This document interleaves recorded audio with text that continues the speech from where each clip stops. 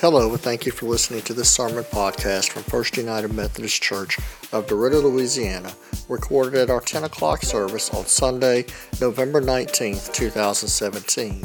The text for the day comes from Colossians 2, verses 6 through 12.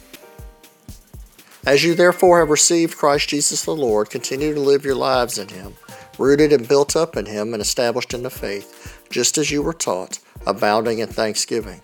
See to it that no one takes you captive through philosophy and empty deceit, according to human tradition, according to the elemental spirits of the universe, and not according to Christ.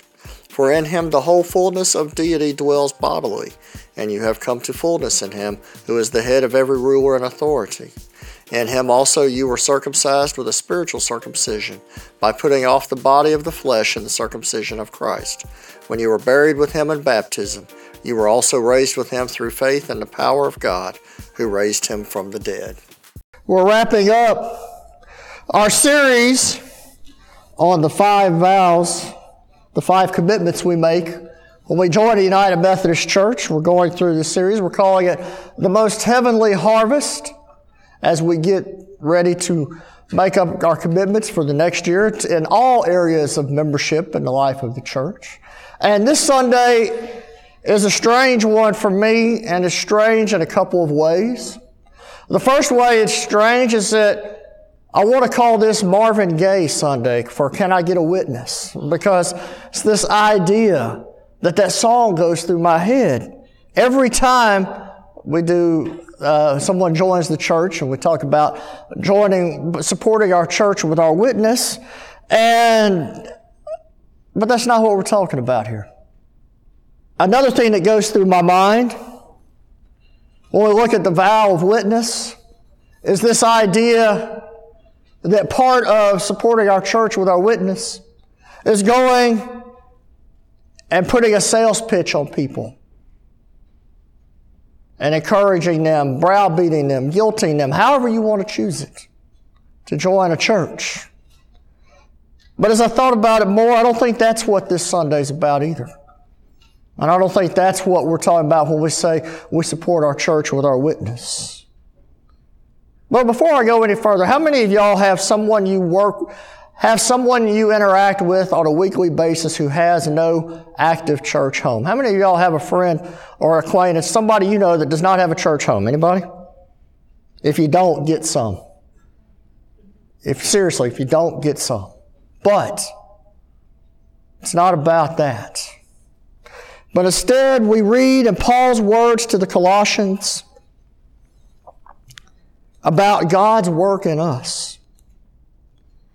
And you notice he says, as you therefore have received Christ Jesus the Lord, continue to live your lives in Him. This in some ways is the hardest vow of them all for us to uphold. Because we support the ministries of our church by our witness and how we live our lives. Not how we live our lives within the life of the church, although that's important. But we support the ministries of the church through our witness by the message we send to the rest of the world in our day-to-day lives. It's one of those things that these children up here will tell you much more about your faith journey than you will tell yourself. The examples that you follow, the examples that you set, are the examples that they will follow. I don't remember if I've shared this example already, and if I have, I apologize. Please indulge me. One day I was in here for chapel time with the Learning Center. Our older kids come once a week for chapel time. And I said, we were talking about sin. And I said, what happens when you do something you're not supposed to do? And I heard one little voice said, I get to go to time out. Sam, wouldn't it have been nice if that's all that happened to us was being sent to time out? But it's one little kid said, well, I have to say I'm sorry. And then my heart broke. Because one little kid, I'll never forget, he's sitting right over there where Van's sitting. Said, well, when you do something wrong, your daddy beat you up. What kind of witness is that child getting? And yes, that story has stuck with me to this day because it encapsulated this vow more than any other. Because people watch what we do. They watch how we behave. They watch how we treat one another. And how we deal with each other and how we deal with our lives, how we deal with our families, how we deal with our friends is important because by doing what God calls us to do and living the lives that God calls us to live, we are testifying to the God that we worship as a part of this congregation. And you notice in verse 7 we get, continue to live your lives in Him. And in verse 7 we see the very first point we want to get to as part of our looking at this today. He says, continue to live your lives in Him, rooted and built up in Him. Faithful witnesses reflect a life rooted in Christ. He didn't say a life rooted in a person. That's part of our lives. He didn't say our lives are rooted in a building, or they're not rooted in a community. They're not rooted in a family. They're not rooted in anything other than Christ. And this vow, I think, makes it hard for us because this causes us to do some work that we may not want to do. Because it forces us to ask ourselves, and what is my life rooted? Where do I find my strength? Where do I find my outlook on life? Where do I find my attitude? And understand, none of us has a perfect day. But there's nothing that says we can't have faithful days. Nothing that says through our life rooted in Christ, rather than accepting mediocrity, we can say, you know what? Tomorrow's a day to be even more faithful. When we live a life that is rooted in Christ, we live a life that looks to Him and Him alone in all things.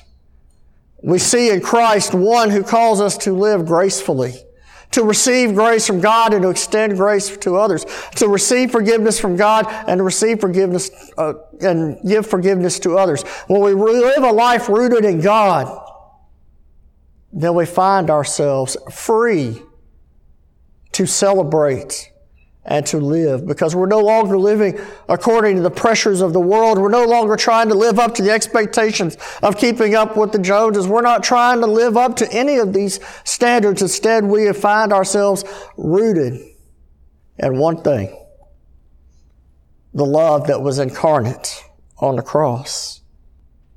Then he goes on in verse 7, he says, rooted and built up in Him and established in the faith, just as you were taught, abounding in thanksgiving.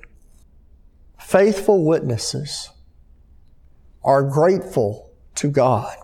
Faithful witnesses are grateful to God. Part of our calling to support one another at our church with our witness is to live lives that express gratitude in all things. Notice I didn't say for all things, but in all things. And as we go into Thanksgiving week, we need to ask ourselves, do we live as thankful people, or do we live as entitled people? Do we live as thankful people, or do we live as angry people? Do we live as thankful people, or do we live as people who have earned it, to quote John Houseman? Where is our focus? We cannot, and I will make that black and white statement, we cannot be truly faithful Christians 100% of the time. And we cannot expect to be faithful Christians if we do not find thanksgiving in everything, if we are not grateful to God. And that's hard to do. And it's something that we all struggle with. I had no idea that my friend Bud was going to be here today, but Bud remembers in 1992 when I was entering my senior year of high school. And a new associate pastor was appointed to our church. And our associate pastor was the one who led our youth group. And this man, who I'm still in touch with today, I actually had supper with him a couple months ago while we were up there for their 50th anniversary. He walks into he calls those of us who were seniors into his office. And he says, "I'm sorry you guys have gotten a raw deal with a change before your senior year." And I went home and talked with my dad and my mom about that. And my mom said, I forget which one, mom or dad, said, "Well, son, your challenge is not to like or not like this guy. Your challenge is to be thankful that God has brought someone else with a different perspective to help you see God in a different way. And you could spend your time being angry about who's not here, or you can be thankful that God has someone else that can let you see Him differently." I'll never forget that story of Thanksgiving. And as Bud will tell you, this man does make me see God in a different way. And it really is kind of cool to see how all that works. But I had an attitude of entitlement. I would have missed all the lessons that this man taught me and still teaches me to this day. Mom and Dad were telling me and were teaching me about being thankful for what is, instead of worrying so much about what is not. But then we go on and he says, "See to it that no one takes you captive through philosophy and empty deceit, according to human tradition, according to the elemental spirits of the universe, and not according to Christ. Faithful witnesses diligently discern truth in all things." Faithfully discern truth in all things. And it's a hard thing because as we read elsewhere in Scripture, we are told, be careful of those who tell you what you want to hear. Be careful of those who tickle your ears. And it's the idea that as faithful witnesses who are rooted in Christ, faithful witnesses that are grateful to God, when we allow ourselves to be people who, as Paul would say, pray without ceasing, who are in constant communion with God through thought, word, and deed, we are putting ourselves in a position to discern the truth. It's one of the reasons why one of the hallmarks of the Methodist movement going back to Wesley's day was involvement in a Bible study or a small group or an accountability group of some sort, because Christianity that is lived all the way through worship on a Sunday morning is only halfway. And when we're involved in these prayer groups, and when we're involved in these Bible studies, and we're involved in these Sunday school classes, we are surrounding ourselves with a community of faith to help us discern what is true, what is right. Because we're going to listen to someone.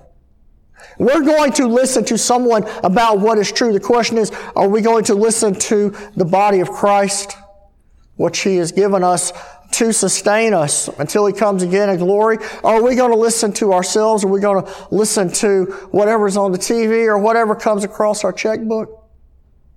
No, there's a reason why He's telling the Colossians, be careful and do not be deceived. The question must be asked, what are we allowing ourselves to be deceived by these days? What is it that we are allowing ourselves to move forward from, or holding us back from moving forward because we've bought into a lie? And it's hard because we're emotional people and our passions get stirred and we just get so into things. It's one of the reasons why it's so important to surround yourself with others, because left to our own devices, we will be easily deceived. But then he says, listen, in him also you were circumcised with a spiritual circumcision, by putting off the body of the flesh and the circumcision of Christ. When you were buried with him in baptism, you were also raised with him through faith and the power of God who raised him from the dead. The last thing we must remember really quickly here is that faithful witnesses remember and model Christ's sacrificial love to all. Faithful witnesses remember and model Christ's sacrificial love to all. I want to draw your attention to this. Just take a look at it for a minute. Take a look at this cross. Beautiful, but don't get lost on the beauty of it. It's beautiful, but don't get lost on the fact, don't look at it as a piece of furniture, an accoutrement for the sanctuary. Don't look at it as far as something that was very expensive. But instead, remember this cross, that cross, and every other cross as reality of Christ's sacrificial love. Let us never draw a breath without being fully invested in the love of God found on the cross. But not only let us remember what Christ did for us, let us be those who sacrifice for others. Let us be those who serve others. Let us be those who look for others. And let us remember, it's not about us.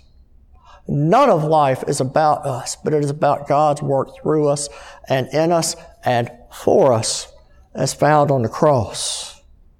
Let us be people who spread the word of God's faithful love by the lives that we lead. And what does that have to do with membership in the church? It's very simple. When we live a life that is rooted in Christ, when we live a life that is grateful, when we live a life that discerns truth, and when we live a life that remembers and models Christ's sacrificial love, people are going to ask you, why do you live that way? And people are going to look at you weird and go, all four of those things do not jihad with what the world has to teach us. And you can say, let me tell you about my God. And let me tell you about my church, which feeds my relationship with God. Let me tell you about the ways in which I have encountered God through the life of our church. You see on your bulletin a pen. Everybody got their pen, right? Here's the deal with the pen. I want to encourage you to give it away. I've got, 350 of them left. You can get another, no problem. Matter of fact, I have a bag up here if you want some. But I want to encourage you to give away the pen. I'm not going to tell you have to give a speech or anything. I'm not going to tell you but I want you to give it away. And as you give it away, I want you to ask yourself this. Am I giving away? Don't be caught up in the pen. But even after the pen is gone, you're going to have something to give. You're going to have a life of faithful witness to God's love to give away. Now let's ask ourselves, what are we giving away to others?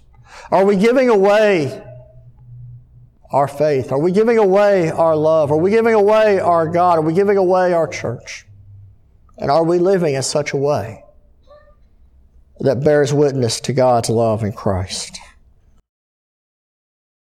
Thank you for listening to this podcast of First United Methodist Church of DeRidder, Louisiana. You may find out more about us at fumcderitter.org.